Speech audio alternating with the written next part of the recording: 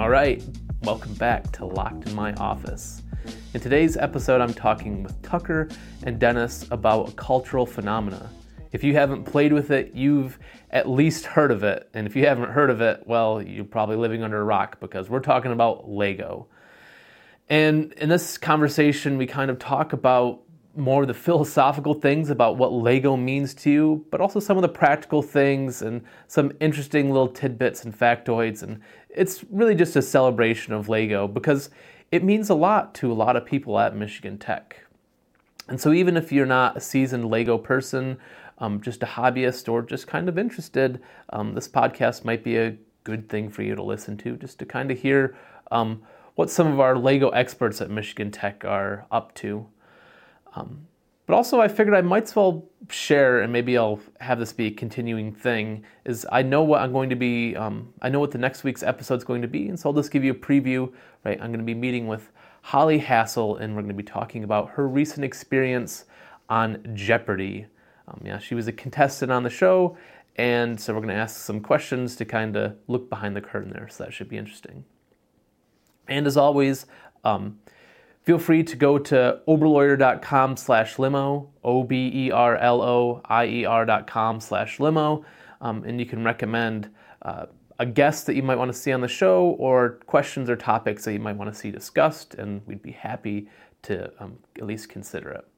So without further ado, all right. So I'm super excited about today's episode because with me today I've got... So I'm Tucker Nielsen. I'm currently in my second year of my master's program here at Michigan Tech. I graduated back in 22 with a bachelor's in English, and now I am working to actually do a thesis project in terms of incorporating Lego bricks into writing classrooms. So hopefully students that may struggle with writing programs can feel a bit more at ease when they're using material they're closer knowing about, like Lego bricks. Cool. Hi, I'm Dennis Levesey. I work at the University in the College of Computing, and I'm a big old AFOL, an adult fan of Lego.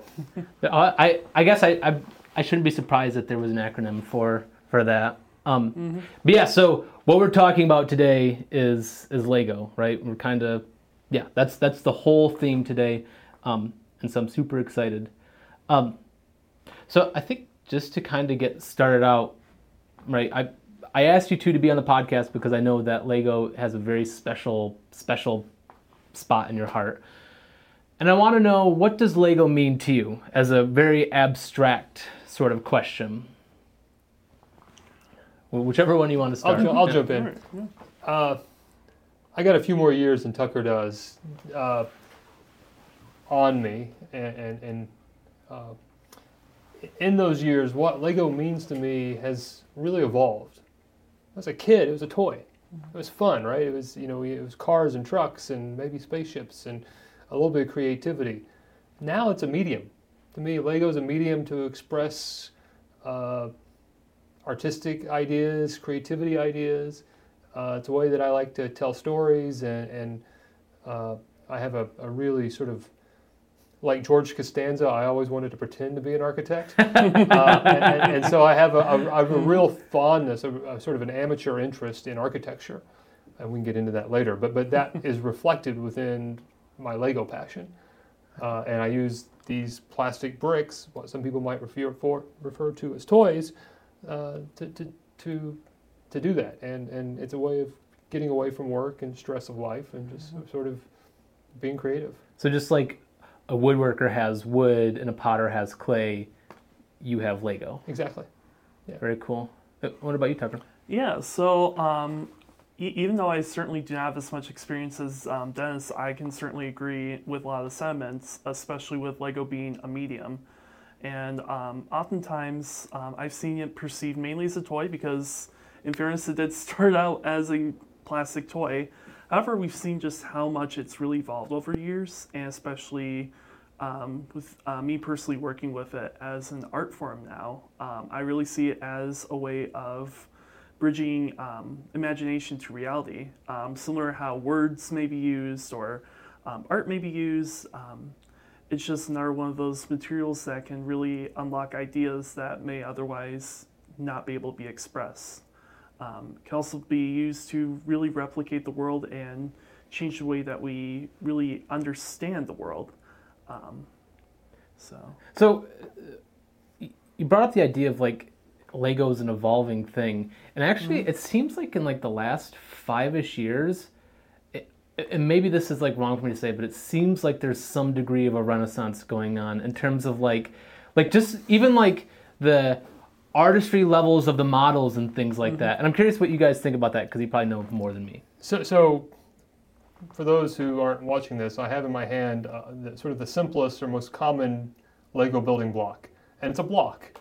And it's got 2 studs on one dimension and 4 on the other. So we call that a 2x4 brick. And this is sort of, this is the classic Lego element. And the patent drawings from the 50s are built on this one right here. Lego was not the first company to have sort of studded building blocks. They perfected the manufacturing, and they perfected something called clutch power, which we can get into later if we want, which is how these tubes on the inside allow them to really stick together well. But yeah, I mean, when I was a kid, I had bags of different, if I had 4 or 5 different colors of these, and maybe some 2x2s and 1x1s, but they're all bricks. These days, the Lego elements have evolved into all kinds of crazy different shapes and structures, but there's a commonality and an integration within them, so that anything that is sort of tube shaped will fit together within a clip, whether it be a minifig hand or this clip here. And there's been an exponential explosion, if we want to get mathematical about it, in the numbers of ways of connecting 2 different pieces together, 2 different elements together, what we call contact points. And so, you start off by building vertically, but now you have elements that have bricks studs on the side. You have and you have all this complexity, and so now you have a lot more ways of combining things together, types of elements you combine together. Coupled with the pandemic, which people were at home looking for things to do, coupled with the TV show Lego Masters, coupled with just the complexity and evolution with the product that Lego was producing, there has been this, you're right, it really is sort of this explosion in creativity, and Lego is increasingly not shying away from selling bigger and bigger sets, the big Star Wars sets, the Eiffel Tower, which is yay tall, and for those who can't see me, it's like 4.5 feet tall. Yeah. Or something. And so there's been I look at my builds from 5 years ago, and they're really pedestrian compared to what I'm doing now. Yeah. And I think the other thing I always joke to my wife about is that Lego is like the best money extraction device ever. And I think that's one of the corporate things that Lego may have figured out is that their fan base is aging, and they have jobs, and they can afford some of these bigger things, and that's why we're seeing some of these bigger, more crazy models. There's an interesting aside, which is some people may have heard the statistic that Lego is a better investment value than gold over the last N years. I've heard that before, yeah. And it's true if you cherry pick the data, right? If you're sort of randomly sampling all the product that Lego produces, it's not true. Yeah. But if you randomly sample, those big expensive sets that they have a finite shelf life on, and then the aftermarket, they have these exorbitant prices. There is a number of people who they usually use it to fund their Lego addiction, but money can be made through hoarding sets and then selling them later on. So it's an interesting little aside. Yeah. Tucker, have you noticed any interesting evolutions since you've been using it? So I've been building pretty much since the mid to late 2000s, and so I've definitely been part of just seeing how different these parts have changed over the years. As Dennis pointed out, going from just your basic blocks to all these different connection points. And I've been really realizing just how many different shapes are out on the market now. You have everything from little candle pieces to these very extravagant slopes. And even the minifigure parts themselves have gotten pretty extravagant and honestly a bit more representative. I've noticed that there are a lot more prosthetic limbs that are being produced, a lot of different hearing aids, different skin colors that the plastics. I saw one with like vitiligo. Yeah, it was really cool to see that, and I think it's just reflecting just how much more complex the world is getting, and in addition, just how much more Lego is realizing just the importance of growing with the audience and just having these shapes out there and these different representations that can ultimately improve one's building experience. And some Lego fans are going to hate me saying this, but a lot of the evolution within Lego has been driven by the competition.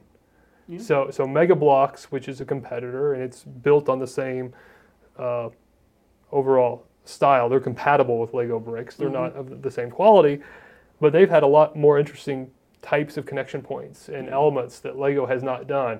And Lego has been catching up and trying to increasingly, they were copied for the longest time. Now they're sort of copying some of those. Yeah. And another interesting piece is that the manufacturing quality of some of the non-Lego products has really, really improved, especially for some of these things you can buy off of Amazon or Alibaba from China. Yeah. And you can end up buying Lego compatible elements at much more economical. And I will admit that I have done that, especially in some of the greenery and landscapes, the forest I have. Yeah. Well, so what, I actually have two questions, but one is, I already forgot one of the questions. The other question I was thinking is, right, so kind of back to the idea of all of the parts that are now available, are there any like other Lego enthusiasts that think that Lego is like getting out of control with the amount of parts? Like, because sometimes I think about that, like there's so many. I used to think that Lego was trying to make the most amount of sets with the fewest unique parts, right? And I get that they don't add a bunch of parts like all at once, like it's always special when there's a new part in a set. But it still seems like now the library parts is so big that. Do you get what I'm saying? Is there anyone that feels that way or? Honestly, I don't really see it as a big issue because Lego's always been that kind of company that wants to go out and try new things. Sometimes it's worked, sometimes it hasn't. Take, for example, Galador, their attempt at getting into the action figure market before they realized how Bionicle worked. It was a complete failure, but they made so many new parts for that. They tried it out. It didn't work. But then Bionicle came along. They realized that they could use some of the similar connections but modify the parts a bit. And it ended up pretty much pulling the company out of the 2004 sort of recession they found themselves in. And so for me, I think it's really good that Lego is trying to branch out more, even if they're copying a little bit from the competition, admittedly. I think just the way that they're using the parts in order to just create more ideas, create more representations, and just really show people just where they can really take their Lego building. And that's just no longer the blocky structures of the past. Yeah. It's not the first time I've heard that, though. I have heard that criticism. And mostly I hear that criticism for people who sort of have a passing interest or familiarity with Lego. The hardcore AFOLs who are building, I mean, we got a laundry list of things that we want. And for the longest time, the holy grail piece that Lego had never produced was a 1x5 plate. And if you talked about something that was a 1x5, it was sort of an impossible dream. Yeah. That we now have that plate. Because previously you'd have to use a 1x4 and then a 1x1. Exactly. Or a kind of a unique Technic piece, which that you could sometimes had the same distance, but it wasn't just a straight plate. Some of you will know what that means, and some of you just trust me. There's a distinction there. And so in the hardcore Lego community, there is a set of type of elements that people are sort of wishing that Lego would produce, and many of them had been driven. And Lego is not copying a ton from the competition, but some of the ones most recently have been things that the competitors use that we kept saying, Lego, it would be great if you could do this. And to Lego's credit, when they do come up with a new element, they have a plan for how to get it out into circulation. It won't just show up in one set. It'll show up across their whole inventory, and in some cases will be purposefully sort of enriched within sets, so they can get it out into the native lands and into the people like us who want to build with it. Where, taking your original question, where you do hear criticism from the Lego community is from people who are sort of completist. I want to buy all of the Every Lego set, Star Wars yeah. sets, Yeah. or I want to buy all the Lego City sets. And right now, Lego is producing so many sets that I mean, you would have to be more than independently wealthy. You would have to be very wealthy. Yeah. Maybe independently wealthy is good enough, but you have to be fairly well off to be able to buy everything that Lego's producing right now. Yeah. Because Lego is now they're realizing that they have multiple audiences that they're trying to sell to, and those audiences don't always overlap. Whereas it was much narrower in the past. And so you could buy, maybe a wave might have 4 or 5 sets, and they would do one wave a year. You could sort of swing that to producing, I don't know what the latest number is, 250 sets a year? I'd say about, The order yeah. of, yeah. Yeah. And some of which are, they've not crossed the $1,000 barrier yet, but they will soon. Yeah. Yeah. It's inevitable. Yeah. Getting there. Yeah. I didn't do my job. I told you I was going to say this and I forgot because I was going to bring up. So I remember seeing a YouTube video where there's a warehouse that has doesn't Lego have a warehouse of every single model or something along those lines? It's at the Lego house. Yeah. It's The so in archives. Billund. Yeah. Yeah. Anyways, I was going to bring up the idea of you could either be independently wealthy or a really good thief, right? You could go there and steal everything. And that reminded me that, I need to tell you guys that you're not protected from any self-incrimination. B, if you're in any sort of trouble, I'll report it. And 3, anything we talk about does not necessarily reflect the views of Michigan Tech. So Michigan Tech may or may not like Legos as an official stance. The university did come to my house and take an image of my 10-foot by 10-foot Lego city. Yeah. And it was used in the most recent Tech magazine. I remember seeing that. So Yeah. that's an endorsement to some degree. So Yeah. I mean, it was it's fun showing faculty and administrators who have lives outside of their academy and their scholarly work.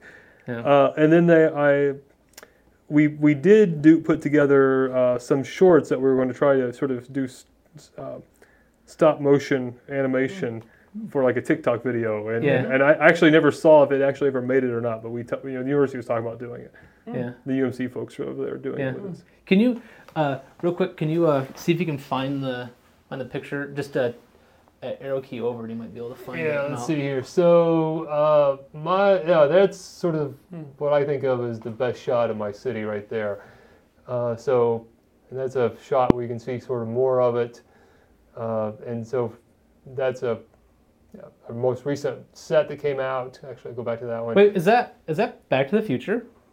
Or no, it's the museum set, isn't it? Yeah, that's the most recent museum set that just came Mm-hmm. out. But next to it is my train station. I'm not sure how I make it stop. I'm not sure why it's rotating. But that train station is sort of, it was built as sort of an amalgamation of the Kansas City Grand Central Station and the Denver Grand Central Station. Both of them are sort of white limestone. But the Denver one has in this red script letter across the top, travel by train, in this cursive script. And I tried making that with Lego, but the red against the white, really, it's a nice juxtaposition, but I couldn't do it. So on mine, if we can find it again, you can maybe see it right there. There's just a little bit of a little red train right there on top. And so you just get that contrast of color. Yeah. What, right, so the idea of having all these parts, where do you get started if you want to start making your own setup? Like, where do you get started to get these parts, or what advice can you give to someone who might want to start doing Lego models like this? Well, I would say certainly one of the best ways to really break into Lego building, certainly look at, first off, any lower end creator sets. Honestly, some of the builds in those creator sets, especially from $10 to $50, there's some really cool techniques that are used, some really great parts. It's a great way to really start building up your inventory on a good budget. Certainly, if you're looking at building models, that would be a great place to start. There's also free software out there on the internet. I use one particular called Studio for a couple of my larger creations that I would not be able to afford in real life. That was Studio? Yeah, so it's like Studio 2.0. Let's see if I was hoping to find Yeah, your there's bridge. a couple different. There's a couple. So there, I So like that you image can there. see right there. There's so that's one of the models I was able to build in person, but only because I was commissioned for it by the City of Hancock. So for those of you listening, it is a model of the Portage Lake Lift Bridge. It may or may not be up at the Hancock City Hall, but I know it was on display at Bridgefest a couple years ago, as well as the Houghton County Fair. But as you can see in the back, I worked on the software, designed it for a month or so before before we ordered the parts. So I would say definitely if you're thinking on the larger end of trying to make models, once you get through playing around with creator sets, it would be a good place to look as well. And in digital building, right? I mean, it's free, so you have the whole set of Lego elements within the software. Yeah. There's sometimes there may be a little bit of lag before they update it, but so you can, in this case, I love Tucker's lift bridge, right? So he built that using the digital, and then there are Lego aftermarkets where you can buy specific pieces. So you wouldn't have to try to source this by buying a bunch of sets that have pieces that you don't need. You can make very specific orders that you can get a parts list right from digital design. And I don't do any digital. I've played with it, but I can't do it. For me, I got to be tactile, touching the brakes. But yeah, I envy him because he's got really great skills on the digital design stuff. Yes. Well, so if you aren't designing things, in a software like a CAD software, what does your design process look like? Like how much, like, are you doing any sketching, or is it just emergent, or do you have an idea in your head? Like, what does that look like for you? So for me, I'll have an idea and usually an inspiration. So, I showed you that Grand Central Station, which I had a couple ideas. And I probably had some, you've seen my bulletin board, right? I have pictures that I print out just so I can sort of see things. One of these in here, I don't know if we can see it or not. Yeah, you can. It shouldn't move now if you want to find it. Is this right here was a house that we used to live in. We built that house when we lived in North Carolina. And so, but then, if you looked at the house we lived in, there is some differences. So I also sort of, as I'm building and trying things out, trying to follow that inspiration, I don't force reality into my, if I can make things look a little bit better or deviate a little bit within the Lego medium, I'll do that. But it's really trial and error. Yeah, maybe. How do you sort your bricks? That's a very good question. See, I sort by part and then by color, if I can. Okay, so I sort only by color, and the main reason, admittedly, is because it's easier. Fair enough. But what I find is when I sort by color, if I'm trying to find a 1x8 gutter plate in the light bluish gray, and light bluish gray is a color that you get a lot of, so I have tons of these. So I'm sorting through it, and I might find some other piece, like, what I could do is I could take 4 of these 1x2s that have this on it, and that might look a little bit better. And so what I find when I'm sorting my color, I force myself to see other elements, and I might find better ways of doing things. But it's not efficient. And for any of you who watch Lego Masters, I mean, the creations they make are amazing. Yes. But the fact that they do it in 10 hours, that house right there took me 2 weeks. Yeah. All mine are stored in grocery bags, so I'm not that cool.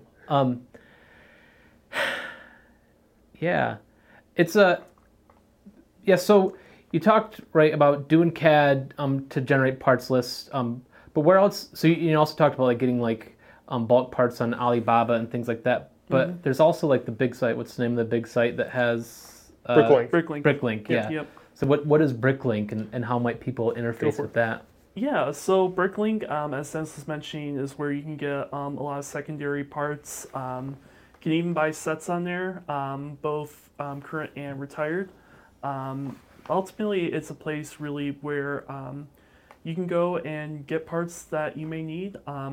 In fact, that studio design program that I did mention is directly connected to Bricklink.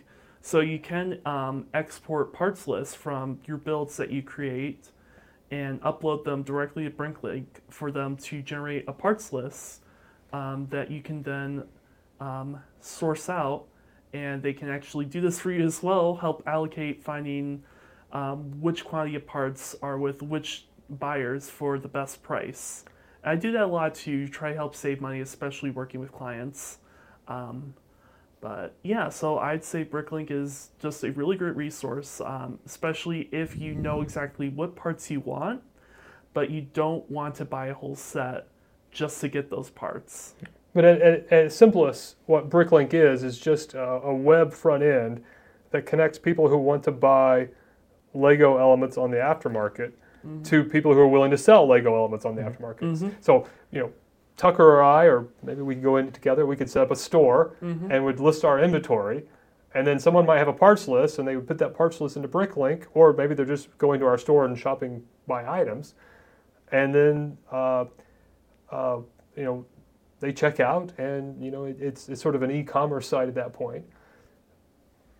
There's another one called Brickowl. Have you ever used Brickowl? Yeah, I have an account in there as well. Okay, yeah, They're also another great site for parts buying. I've looked at it, but I've never used it. But Bricklink has evolved a lot in the time that I've used it, and was 2 years ago, 3 years ago, probably closer to 3 or 4 years ago, was purchased by the Lego Group. Yeah. Oh, interesting. And so it's owned by Lego. Own it, yeah. And one of the things they have really done with it is try to expand the idea of Bricklink and AFOL generated creations, and so they now sell sets that have a lot less Lego design work in them, but are sets that people vote on, say, yeah, I'd like to buy that, and I'll pay, basically what would normally be normal retail plus a third for that set. Yeah. Yeah. And Tucker or I or someone else could design a set, and it could be vetted through that process, and it would be an official Lego set with the Bricklink branding and box. Yeah. Yeah, because didn't you just recently get one, like some station? I got the Studgate station. Yes, so it's a sort of a classic European train station. It's really nice. It's too big for my city, unfortunately, so it's sitting underneath the city. Hold up. So one of the things I like to do is, on the podcast episodes, is I'm going to ask you guys a question, and then we'll each pick an answer, and that's going to go on like a survey or whatever that'll be on Spotify, and so we'll see who agrees with who the most. And the question is this: you have to pick something that doesn't exist. What Lego model would you like to just poof into existence if you could pick one? Like what thing would you like to see a Lego model of the most? I know my answer. What's your answer? So I grew up in Columbus, Indiana, which, if you know anything about Columbus, you know for one of two reasons. One, it's the headquarters for Cummins Engine Company. But two, it's a real mecca for post-war architecture. And it's really been a place that post-war emerging, up-and-coming modern architects went to make their bones. Saarinen, I.M. Pei, etc. And so I.M. Pei, who did the pyramid at the Louvre, many other amazing buildings throughout the world. One of his first buildings was, or not one of his first, but early on in his career, he designed the Cleo Rogers Memorial Library in Columbus. And it's classic mid-century, really stark lines, and it's very simple, and some very purposeful or deliberate asymmetry within it. Sort of all the hallmarks of mid-century. And I have built and rebuilt that building a few times. Lego doesn't make the right brick color, and it's all dominated by brick. Yeah. And it's hard to get the right scale. Yeah. And then outside of the Cleo Rogers Memorial Library is it's called the Large Arch, but it's this very organic sculpture that was done by the famous sculptor Henry Moore, the English sculptor. And so the Cleo Rogers Memorial Library with Moore's Large Arch out front is what I want someone to create, and Gotcha. I just take my money. Yeah. Yeah. Interesting. What about you, Tucker? Yeah, so for me, I grew up in Michigan my whole life pretty much. Even if not up here, I've been in the area. And one of the most famous landmarks here in Michigan is the Mackinac Bridge. And you could also say Mackinac Island. And I've built the Portage Lake Lift Bridge, but I have never attempted to build the Mackinac Bridge or Island yet. If someone could make that, that would be incredible. What scale would you want to see it at? Just out of curiosity, because I feel like Yeah. it could be like the way the Eiffel Tower was, and be like a huge thing, or a little desk thing would be cool too. So I would say just for my money and for rest of America's money, I would probably want it at a similar scale to say the model that you saw earlier, sort of like a Lego architecture style, like maybe less than 2 feet, possibly. Yeah. But I definitely also want like a little miniature version of Mackinac Island off to the side that you could see, and maybe even a little ferry that's sculling along the water towards it. I just feel like, not just for me, but for anyone who grew up in Michigan or has been through Michigan, they would probably want that too. Just to What about diverge. you? Well, Yeah. Well, hold up. I want to say my piece of love for the Mackinac Bridge. Like, Mm-hmm. because I was thinking like, what would happen first? Would it be the Mackinac Bridge or the Golden Gate Bridge? It'd probably be the Golden Gate Bridge. Gate. And that's one of the reasons why I love the Mackinac Bridge so much, is because it's this amazing, impressive structure that connects two tiny towns. You know what I'm saying? Like, it is part of like a major highway and all that. But I love the Mackinac Bridge for so many reasons, and that's one of them. That it's like this. I don't want to say underused because it's a lot of traffic, but it's just in this like such rural area, and that I don't know. It's always had this like level of like almost mystery to me. But And anyway, Lego has done a Golden Gate. Yes, they have? And so what Okay. Lego does on the architecture line are these cityscapes. Yeah. And they're kind of two-dimensional cityscapes. They got a little bit of third dimension. I And the collect them San in my Francisco office. one, Yeah. it's got the painted ladies, those Victorian houses. It's got whatever the modern spired skyscraper in downtown San Francisco is called. Yeah. And then it's got the Golden Gate Bridge with Alcatraz off to the side. Oh, gotcha. Yeah. Okay. So it does exist Yeah. in a really small scale. Yeah, it's I mean the whole Yeah. thing's like this. So the Golden Gate, but it's done really cleverly in forced perspective. Yeah. And so they're making as you're looking, supposed to be looking farther off, things get smaller. So it looks like it's going. Yeah. I have one of those. We got one. It was like a postcard from New York. And it Yeah, had I the have Oh same yeah. thing. Yep. Yeah. Yep.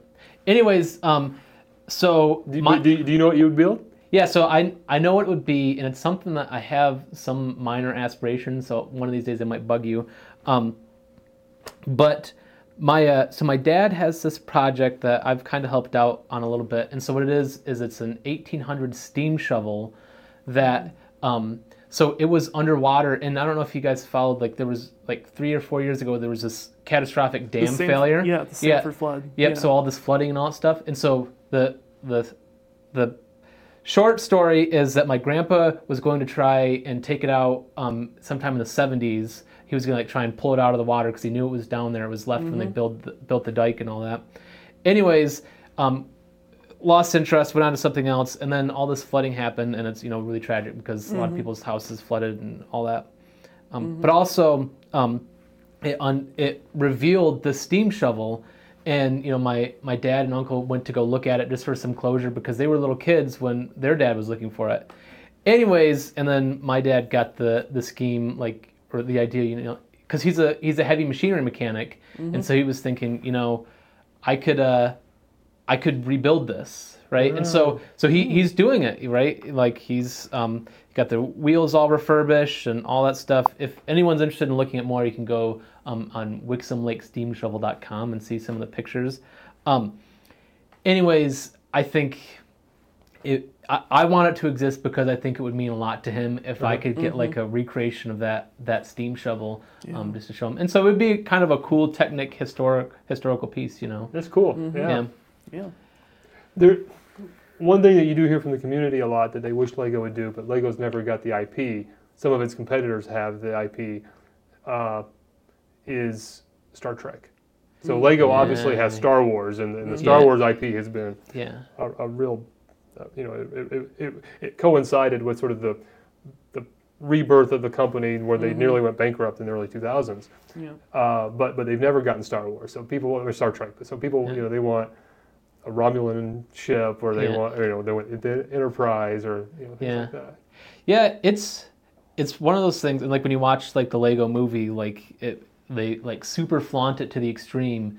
The amount of IP that Lego has, it's so crazy. Like when it was like Dumbledore talking to Gandalf, like so funny, and so awesome. There's no company like it that has that much IP that I'm aware of, right? I Like, don't know if I can think of anyone who does. Yeah.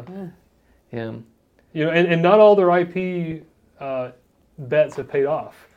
They did a bunch of sets for the Lone Ranger movie, and that bombed, right? Yeah. And so there's been a few that haven't worked out, and sets don't get very long shelf lives when that happens and things. yeah.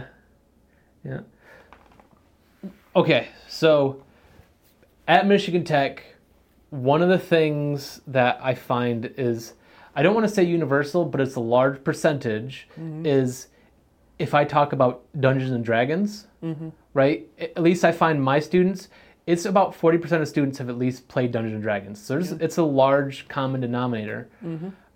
Another one is Legos, right? Yes. And so have you like, do you have that in your pocket of like I can always talk about Legos with students or things like that? Or I know that's one of my things that I know, like students will come into my office and see Legos and be like, oh, I have the Millennium Falcon, and then talk about it, and it's always a good icebreaker, I don't know if you guys have similar things with that. Yeah, so I actually teach a composition class right now, and it's themed around toys, games, and play. And so we often do talk about Lego in that class, and I use it as a way to help show students that, hey, I'm like you, I have different interests, I have different hobbies, and additionally, it's okay to explore those different hobbies even in school. Especially with learning. It doesn't always have to be about engineering, or doesn't always have to be about the sciences or arts. Like, you can just enjoy your hobby, and then later on you can realize, oh, these elements of engineering are involved, or these parts of science can be used to help make me enjoy my hobby even more.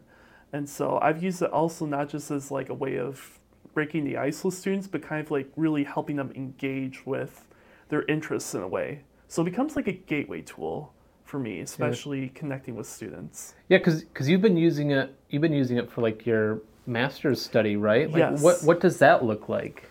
So right now, it's still under review, but my plan is to have my students engage in 4 activities where they're based off of the 4 core assignments that the class is currently built upon. And they would be answering prompts by using Lego bricks in order to create their own models. They have like about 200.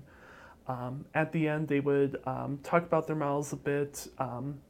They would also be writing a reflection, talking about how they thought about the process of building the model, how they connected the prompt to the model, what skills do they think that they've picked up on, especially in terms of if they're talking about a build that they've created, or if they're using the parts to brainstorm ideas, or using them to find resources, such as like with our anti-bibliography assignment.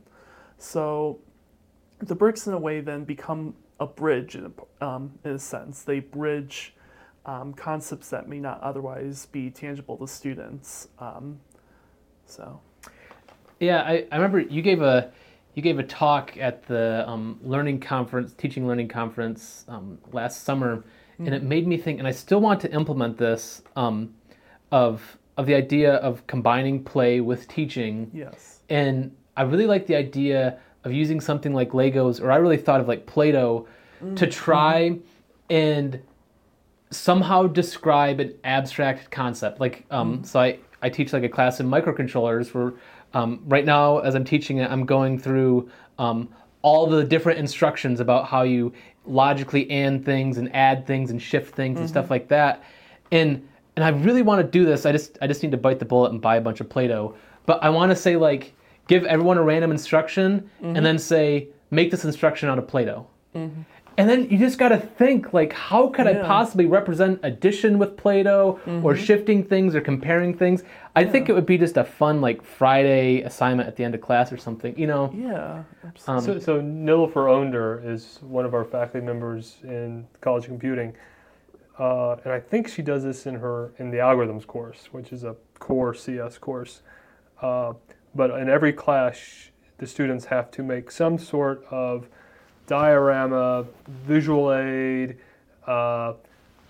in some cases sort of metaphor of one of the algorithms that they studied in the class. Yeah. And she shared several of them with me that students have done over the years, and it's just absolutely amazing what students can do when they take these really complex ideas and then recast them into some sort of physical world or two-dimensional representation, etc. Yeah. And to your point, Lego is often used as a metaphor for sort of computing problems, right?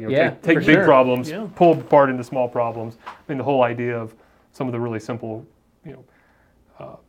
drop and drag programming languages are basically built on that idea. Yeah. And so, what about you, Dennis? In terms of using Lego as a connection thing with people, or not as much.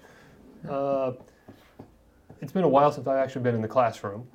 And so I was just thinking about that recently. It's been since 2016. That's a long time. Yeah. So, but for me, in my office, I do have a sign, a three-dimensional sign that I built out of Lego that's nice and framed. It's Michigan Tech, and it's got lots of greebling, which is a Lego word for just adding detail for the sake of detail.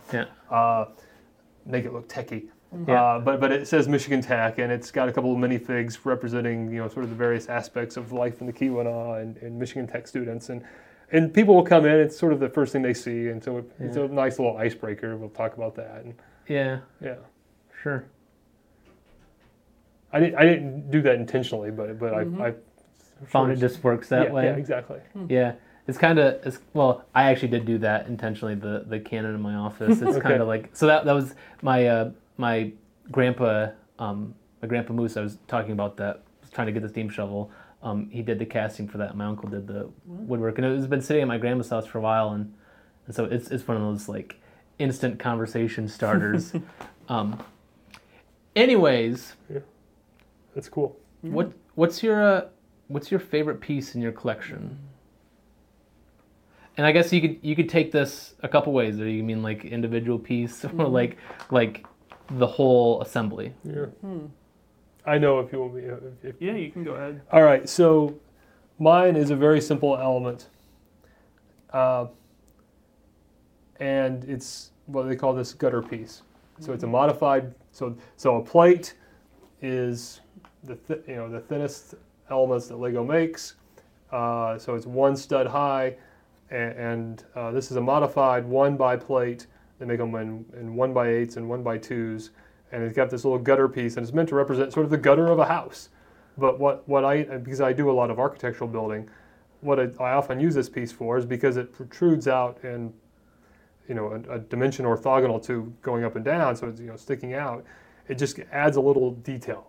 And so I can just use it for a gratuitous little splash of detail that's really subtle. And I got a bunch of them, but I just love this element. I overuse it. I end up using it way too much. And so recently I've been trying to force myself to do other things. Yeah. Interesting. Yeah, so for mine, it's a bit different. So I really enjoy the 1x2 mason bricks. So as in these bricks have a brick sort of texture on top of them, which is actually raised a bit so you can see the grooves inside. But I really like is that you can flip them around and there's another texture that's just one single groove running down through the plank, kind of. Through the plank, yeah, just flat. And so I really like about those bricks is that you can use them to represent masonry, of course, but then you can also not just use them for walls, but you can mount them onto the side, laying flat, and then I've used them to try and make roads. I've seen people do that as well.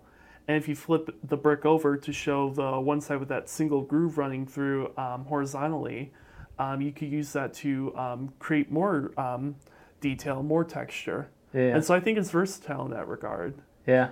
And there's a similar element, which is a 1x2 brick that has the textured lines horizontal on one side and vertical on the other. I forget what they call that element. Yeah. But I end up using that one a lot as That well. one's a good one. And I also what I end up doing is doing a checkerboard of them. Yes. And so because they have like these little grooves that go vertical or these little grooves go horizontal, they catch light in interesting ways. Yeah. Especially when you checkerboard it like that. Yeah. Absolutely. Yeah. Yeah. Actually, I see right there. I've got my Seinfeld, Yes, and he's got yeah. those bricks that you're talking about. And I intentionally, like, my wife had said, how come you didn't put it next to Seinfeld's like apartment that I have in my office? But I intentionally put it by the Millennium Falcon just because, once again, that IP crossover. Like, I think it's really funny. Like, what's the deal with Chewbacca? You know, like, Yeah. yeah. But your question sort of gets at a really sort of fundamental Lego concept, and in fact, occasionally on the Lego Masters they utilize this idea, and it's the creative part usage. Yeah. And so AFOLs, again, an adult fan of Legos, love this idea of taking an element that was meant for one thing and using it in some completely random new way. Yeah, yeah. And I did bring one example of that. And so for those of you who can't see, I got a couple of these little flower pieces that have 4 petals on them.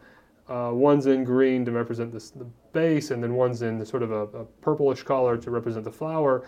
And then in this case, what they've done is they've used a Technic axle going through, which goes through those 2 elements and holds them together. And then this piece right here was a broom. And so we were debating before we started, we're trying to remember, was this piece for the broomsticks or Harry Potter, or maybe it was for the brooms from the Sorcerer's Apprentice, or maybe both. But they've used it as, what do they call this? I guess that's the stigma of the plant, right? It's the piece that's protruding away from the petals. I don't know my flower anatomy very well.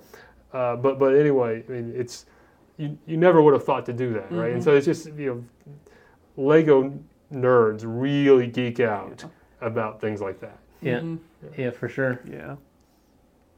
Yeah, there's that, and then also like this kind of sparked my memory about what was the big castle that was like sold, like came on the market like 2 years ago. I own it, and I know that doesn't help you, but the 90th anniversary castle. Yeah, the 90th anniversary. So they call that the Lion Knights. The Lion Knights Castle. Lion Knights Castle. Yeah. Anyways, and so that's a great set. It's a great set. Yeah, I know.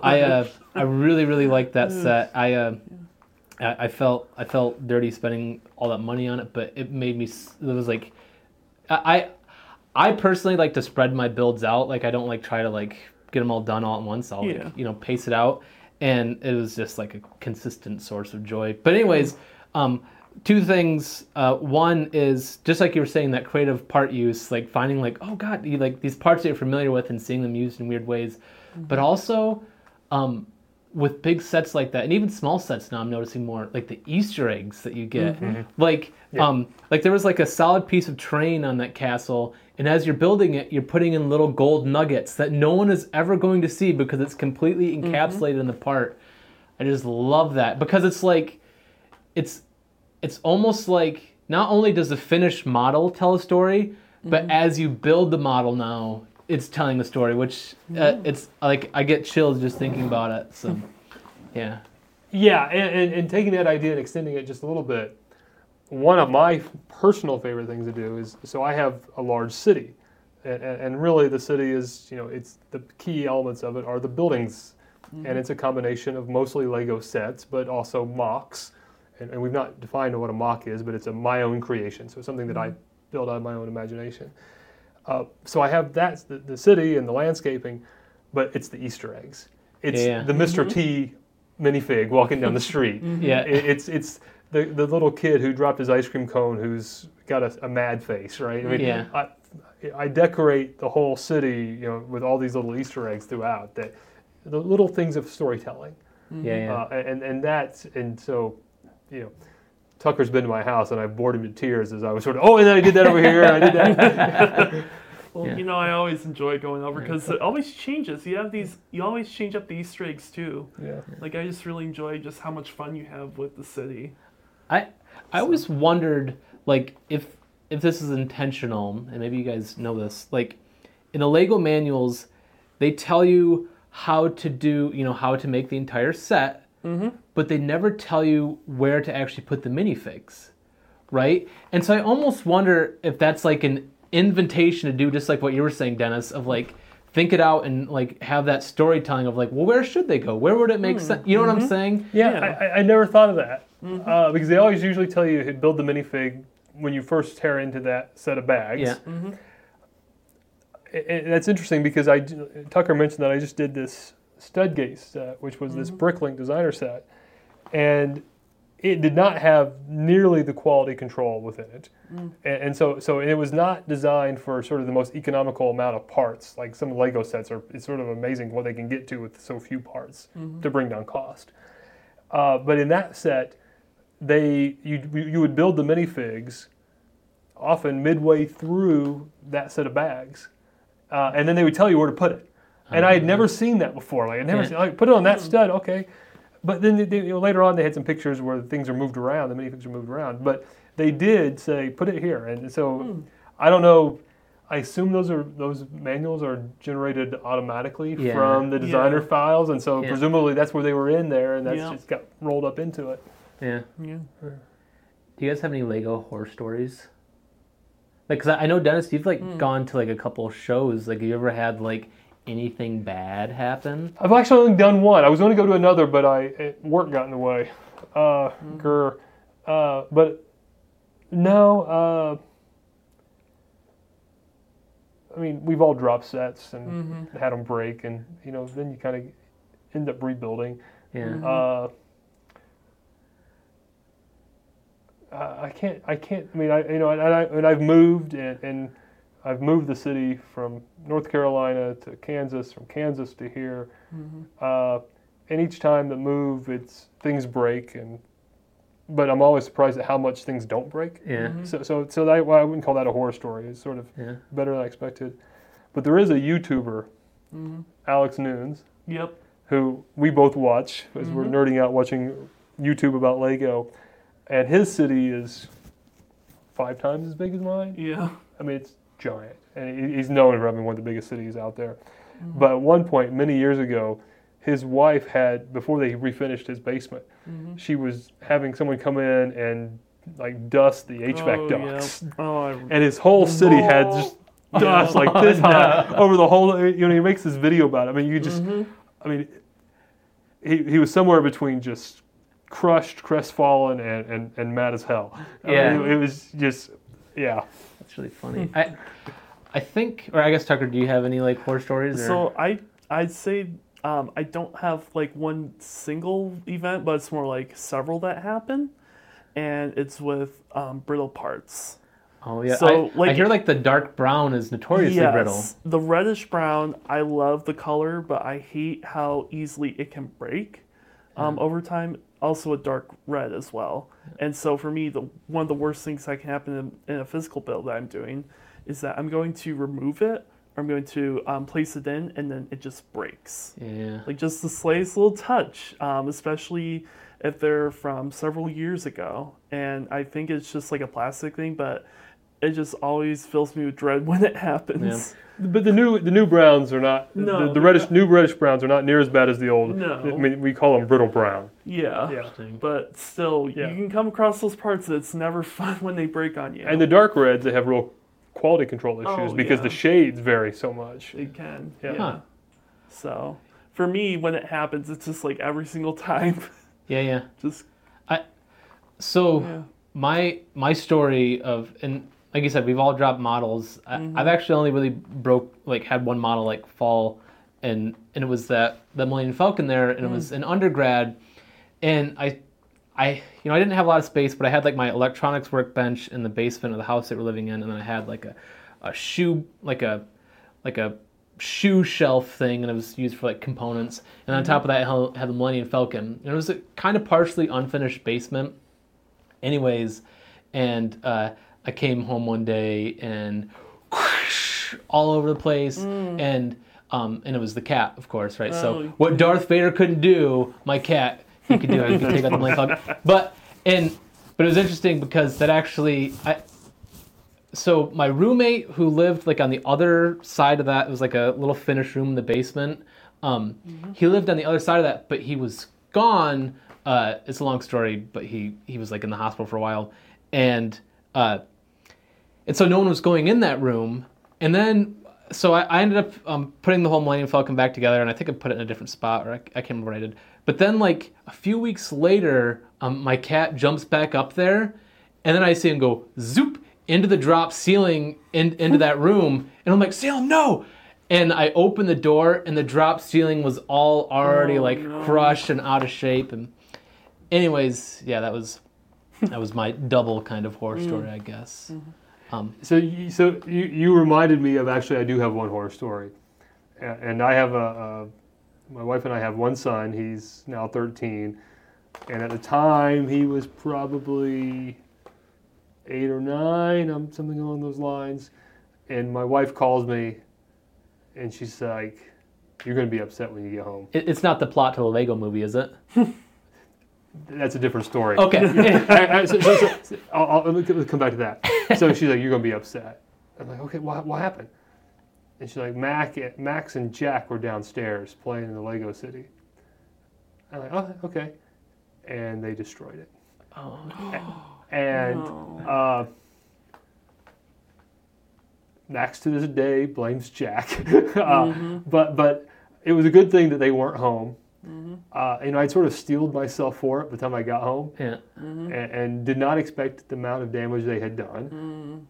And it emotionally hit me way harder than I expected it to. I mean, I was, again, somewhere between really, really mad and really, really just sort of crushed, and I can imagine. was sort of vacillating back and forth between the two.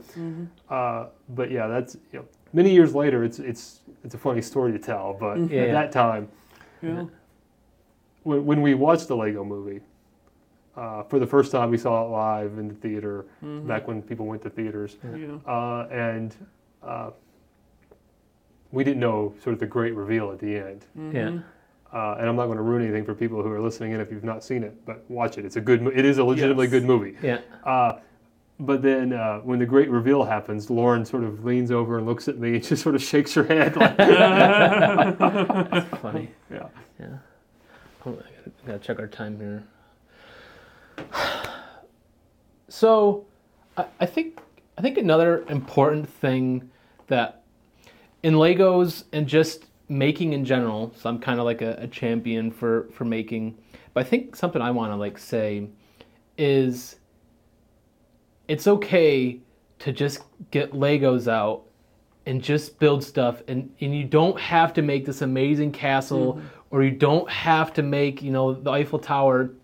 You can just put bricks together, and so that's like a thing that I've tried to show my daughter. She's 3 years old now, and of course we have Legos, and so last Christmas, I remember just randomly putting things down and basically making it look like abstract art, just to show it doesn't have to be anything. You can just do goofy things, and then it was so cool because all of a sudden this abstract stuff I was putting, she's like, "This is a sink," because I think it had one little hoop piece, and then all of a sudden she started identifying it as different house parts, and so it was so cool. But I want to say that to anyone that wants to play with Lego, but might be intimidated because they see the work that other people do. You don't have to do that. You can just try and make a little pizza or whatever it turns out to be. Well said. Yeah. And there are times when I just grab elements and start putting them together. For those of you who can't see this is just a series of bricks of different colors that I was just playing around with color, just trying to. And sometimes I'll be doing these little ideas or nuggets of an idea, and ultimately, I've come back and used these colors together, ones I think that worked well together, right? So sometimes you take some of these things that you've done just by playing around and incorporate them into something bigger, which is back to the idea of design and building and making, right? It's hierarchical. say one more thing. I have no problem saying that I play with Legos. Yeah. Some adults are a little squeamish or a little, Apprehensive, yeah. better word, around the idea of playing. You're supposed to be, you're an adult, you're supposed to be serious. And there's a NBA basketball player who plays for the Pacers. I forget his name. Miles Brand, is that his name? Maybe. Anyway, he's a big AFOL.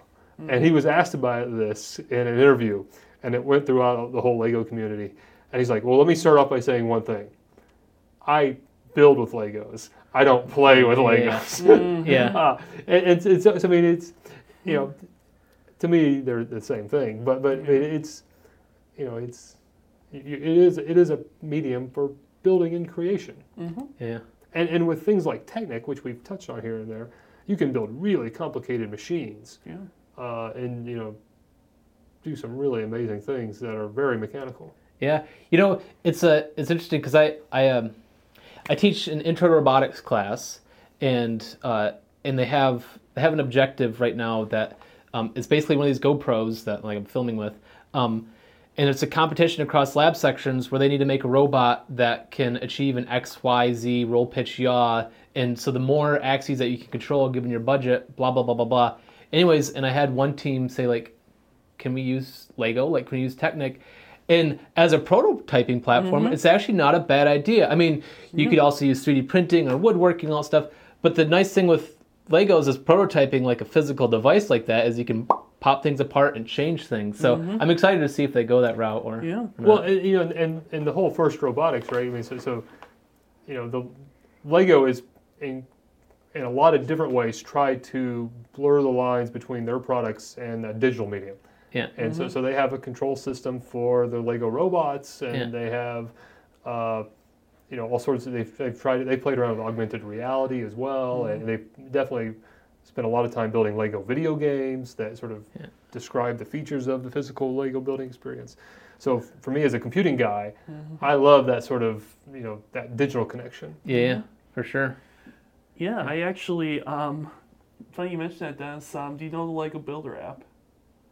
At all? No. Have you heard of it? Wait, is it the AI thing where you can Yeah. take a picture? You can take a picture of bricks, yeah. Oh, well, I was like, but on the actual, there's a Lego instruction sort of app, and on there they have for some of the sets, they have a 3D model per step that you can go through and then change the different views. See the orientation, yeah. Yeah, so. Oh, well, what I was thinking of is I've seen this app that it's you take a picture of a bunch of Legos and it will generate a set of instructions for you to make something with those. I can't remember the name of the app, yeah. But yeah, it's kind of an interesting machine vision AI thing. Yeah. Well, a lot of people are using generative AI right now, taking real objects in real life and then Legofying them. And so it's some sort of ChatGPT generative image creation thing.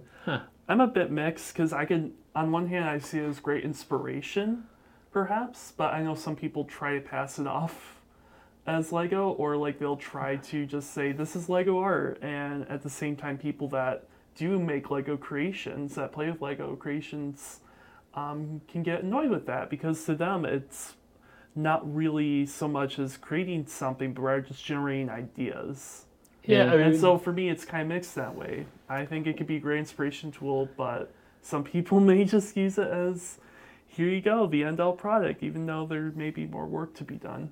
Well, many of the things that they've generated, many of the Lego-ifications in those generative are not things that could actually physically be realized in real No, life. of course not, yeah. But having said that, I mean, it's pretty cool. And I'm a big advocate for digital AI-inspired art, as well as my favorite medium, other than Lego, is traditional plein air painting. So, I mean, art evolves and media evolve. Yeah, of course. Yeah. And shameless plug, soon we'll be having our second annual In Silico Art show, sponsored by the College of Computing and the Institute for Computing and Cyber Systems. Yeah, Wonderful. I want to make an entry to that. I want to do something that's electrical and involves light and sound. Okay. I wanted to make one last year. I just didn't. There was an get the time. interactive one last year. Yeah. It's sort of an interactive, I think it was the Dean response bot. Oh yeah, I'd seen that. Yeah. Yeah. Yeah. I tried not to take that one personally. Yeah. And then there, and then some of them was even as simple as it was the Husky Dog done in ASCII art. Yeah. So the whole gamut of Yeah. what people could do. Yeah. One of our students did a generative art of what Houghton would look like in the year 2010 or something. Interesting. 2100 or whatever. I don't know what Yeah. the year was, but some in the future. Yeah. Yeah. Huh. Interesting. Anyway, The last question I want to ask you is, which album do you recommend someone listens to after listening to this podcast, after listening to this episode? It doesn't have to be to do with Lego, but what would it be? has nothing to do with Lego, but as I mentioned before, I grew up in Columbus, Indiana. I actually grew up halfway between Columbus, Indiana, and Seymour, Indiana. And if you know anything about Seymour, Seymour was the small town that John Mellencamp grew up in. And I've been a closeted Mellencamp fan most of my life. Recently, back in 2023, he did a new album, Orpheus Descending, which Bob Guncione Jr. of Spin called the album of the year. And it's the most powerful social commentary since Bob Dylan. It's in his later years, his voice has gotten much sort of stronger and darker and smokier, and much more of a bluesy feel to his music these days. In fact, one of his albums, a few albums ago, was produced by T-Bone Walker. But this album, check it out. It's amazing. Interesting. Well, hold up, though. I do want to talk. So, the idea of being a closeted music fan, actually, or of a certain music, in the last episode we recorded with Jim and Jared, we talked a lot about music, and I talked about this thing about how I would be like ashamed to like listen to some music, and then I like hit this point where I was like, it's so stupid to be ashamed of anything that you listen to, So like, why do you? Why closeted? Well, Yeah. Some of his older stuff was very poppy. Yeah. It's kind of kitschy, right? It was John Cougar. Yeah. But it actually is quite good. And when I say I often will say that I'm a closeted NASCAR fan as well. Yeah. Everyone who knows me knows I love John Mellencamp. Everyone knows me I love NASCAR. And me saying that I'm closeted is just sort of a way of wink, wink, nudge, nudge. I get why you might.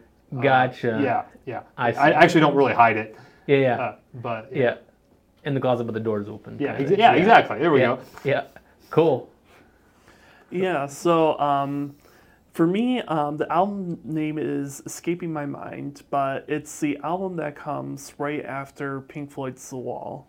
After Roger Waters left the group, after how successful The Wall was, and kind of just it just became so much. But the album that came after has some really great tracks on it. I feel it's very underrated, very mellow, but at the same time it has a punch to it. I know the track that sold me on that album was Learning to Fly, if you've heard of it.